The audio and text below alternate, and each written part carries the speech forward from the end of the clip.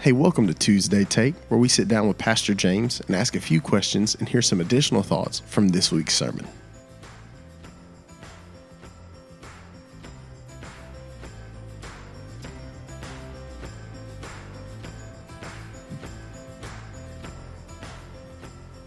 Well, welcome back to another episode of Tuesday Take, where we sit down with our pastor, Pastor James, and today we are joined by our good friend, Chad McClurg. Hello.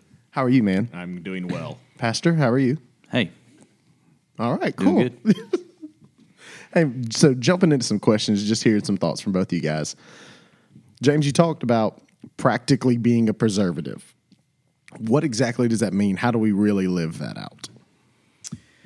Well, we looked at the idea of being salt. It was used as a preservative, and so since we're the salt of the earth, and so one of the things that I kept thinking about, like in my life, is like the world is decaying because of sin, and so our just mere presence in life, at home, at work, wherever we are, should not like continue that, you know. So like just practically like thinking of like we need to be people that are kind.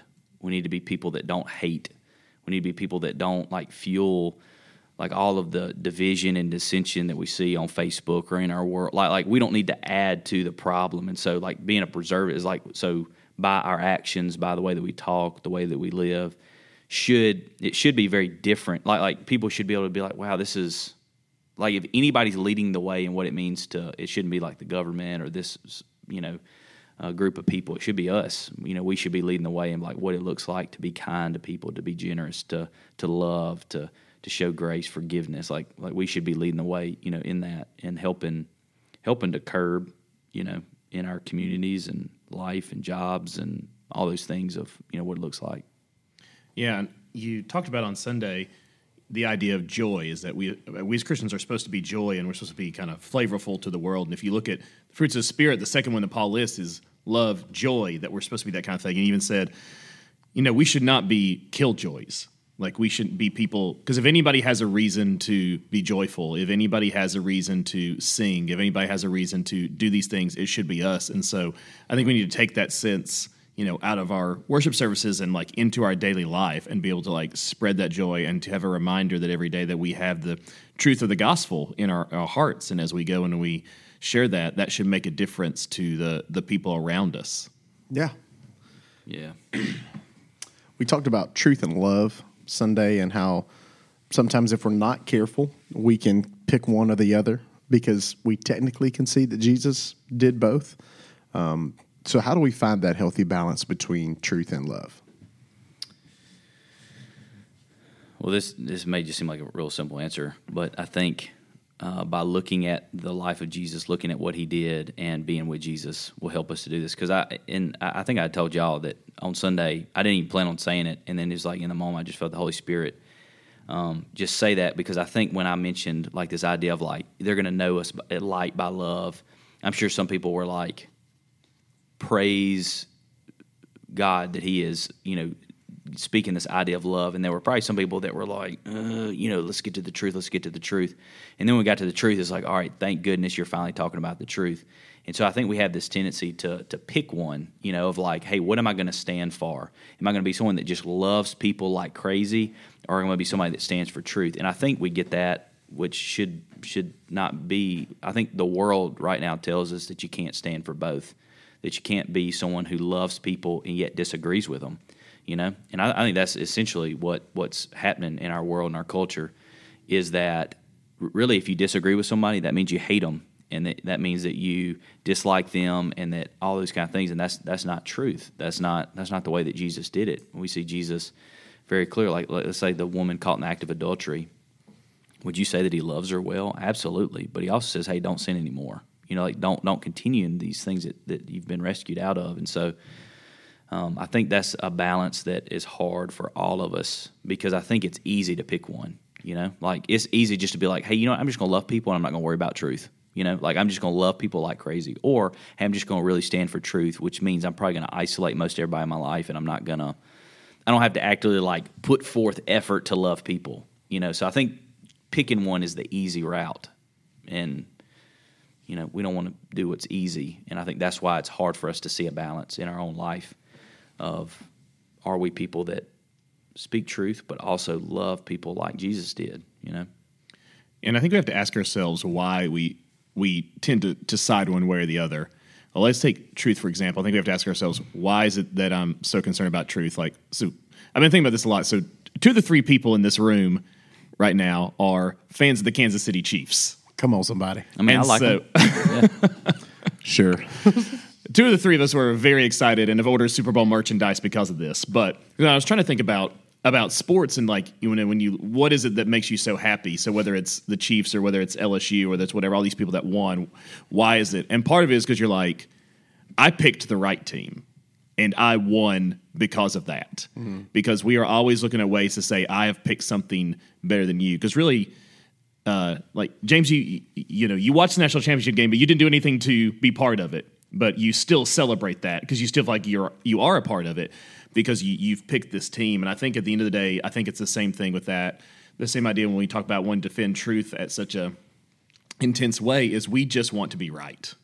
In a divided culture, in a divided country, we just want to say, well, we're right because we have God on our side. And so it comes across very harsh a lot of times. And so we either tend to side really far that way or we want to go all the way over to like, we just want to love people so much that we don't want to have any kind of hard conversations because people don't want to.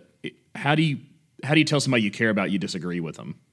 Yeah, that's hard. Yeah, like it's. I mean, really, the easier route really would hard. be, and I was even thinking when you were saying that, I think the idea of like, I think there's pride in the idea of being right on the love side too, because I think people are like, hey, the true way to live is love, you know, and it's like I figured out the way to go, you know, and we are to live. I mean, we are to do that, but I like what you said that it can be on both sides. That really, in a sense, we just want to be on the right side, and we want to be.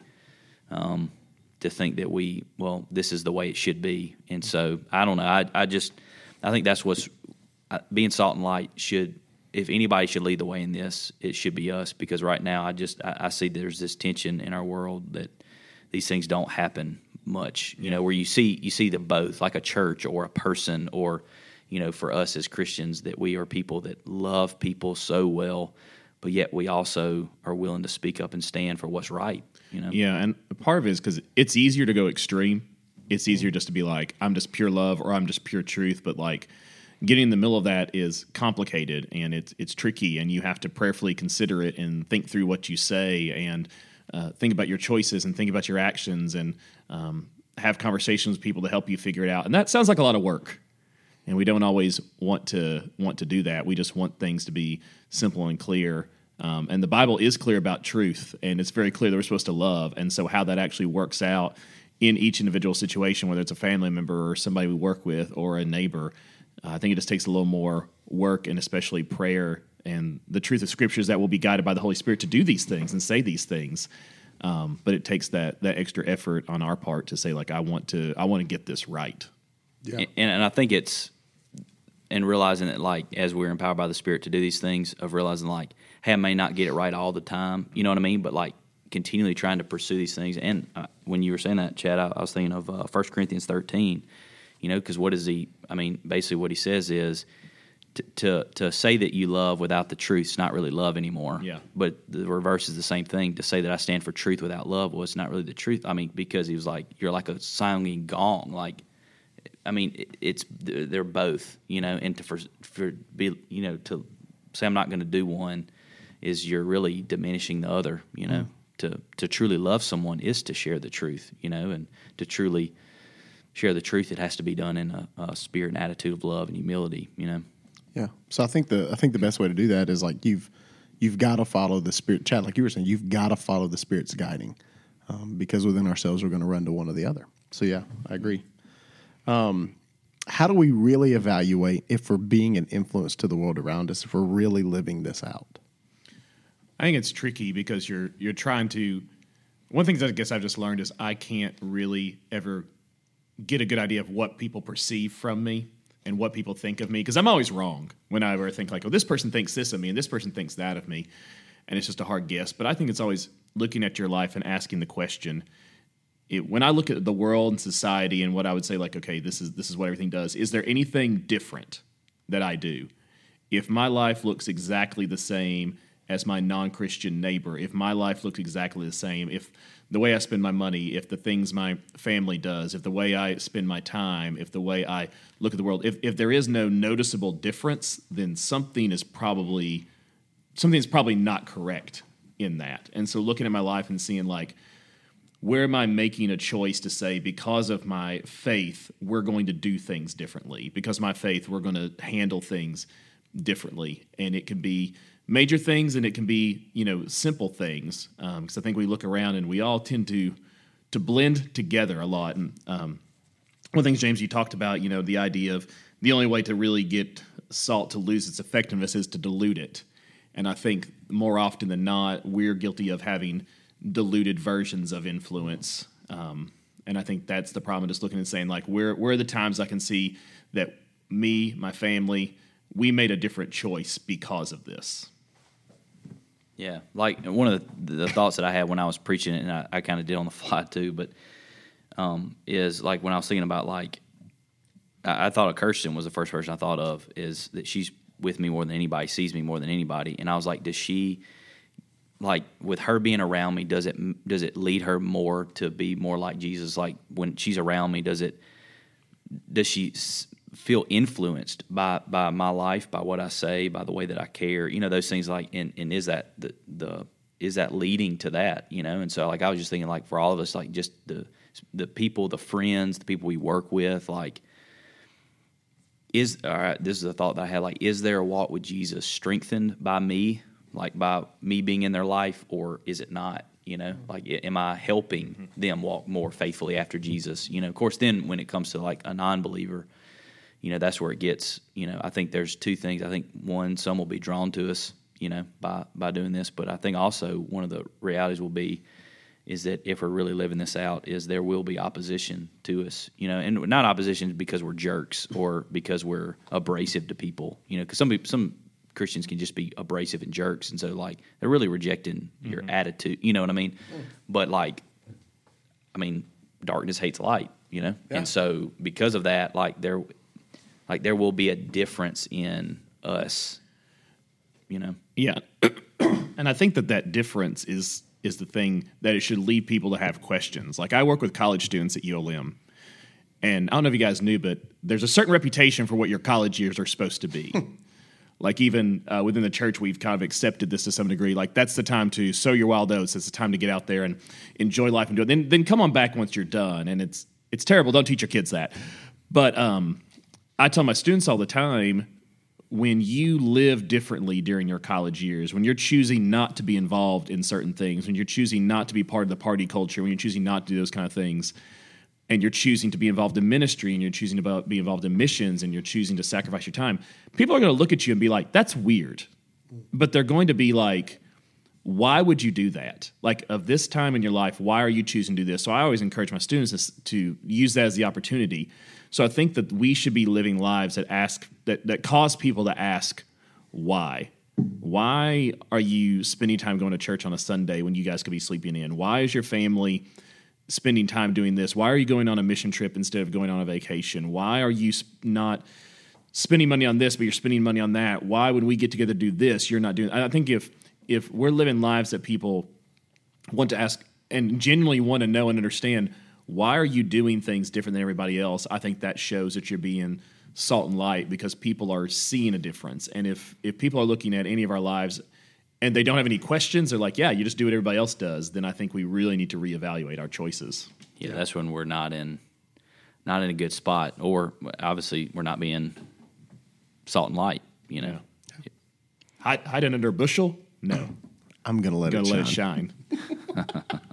Well, speaking of being influencers, the good people of our church are dying to know, what's your favorite meal in town? I have a lot of opinions about this. I have a lot of opinions about food. I'm going to say, side note, I think that the best meal in America, when it's at its top level, is the box combo from Raising Cane's. Oh, come on. I don't think it can be beat. But I will say, over anything, James loves Cane's. I do love Cane's. I do. It's just perfect. I gotcha. It's just perfect. But as far as our local things, I say the best thing I have eaten in 2020 was with our good friend Mark Durham. We went to Portico, and I had the ahi tuna sandwich, and it was we both had it that day, and it was cooked so perfect that I'm still thinking about it. I've had other things since then. Even had other ahi tuna dishes, and I've just been like, nah. But it was just so perfect that day. So that would be my vote, is the ahi tuna sandwich from Portico. Okay.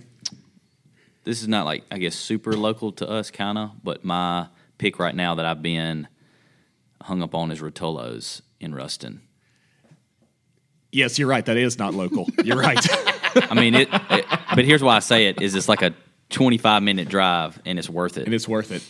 Yes. Is the crew cheese sticks and their cookie skillet's awesome, too. If we're outside the parish, for sure. Yeah. It is. Their calzones are amazing. But James, locally, I mean, that's still pretty local. if somebody came into Monroe, you can only take them to one place in Monroe, and you're like, you got to get this. We're here sticking in to the Monroe. truth of this question. Yeah, is Monroe. It used to be Dax, but Dax has failed me. Wow. And it's just not as consistently good as it used to be. But that's the place that I used to always take people to get the fried chicken sandwich dipped in the sweet red chili sauce that I used to always get. But It's really specific. because I loved it, and it was really it's very good. Yes. But it's not as good anymore. Waterfront's always good. Club soda, no ice. Yeah, no. Maybe Waterfront. I like walk-ons. Yeah. Well, We need to do better, Monroe. I think the salsa special is really good. That's a really good go-to. Where? El Sombrero, the salsa special. James, you're a big fan of. Ooh, I'll say this: Iron Cactus. I wish you could have seen the joy that just flashed across James's face. There was a giddy childhood Iron Cactus expression. So, all right, well, awesome. We'll have to go to those places. Are we going there right after this? Well, maybe. I mean, Okay. it's a little bit of a hike. Okay. Might as well just go to Ruston. Might as well. But guys, I really appreciate you sitting down and really answering some somewhat difficult questions. And so, hope you guys have a good day. Thanks, man.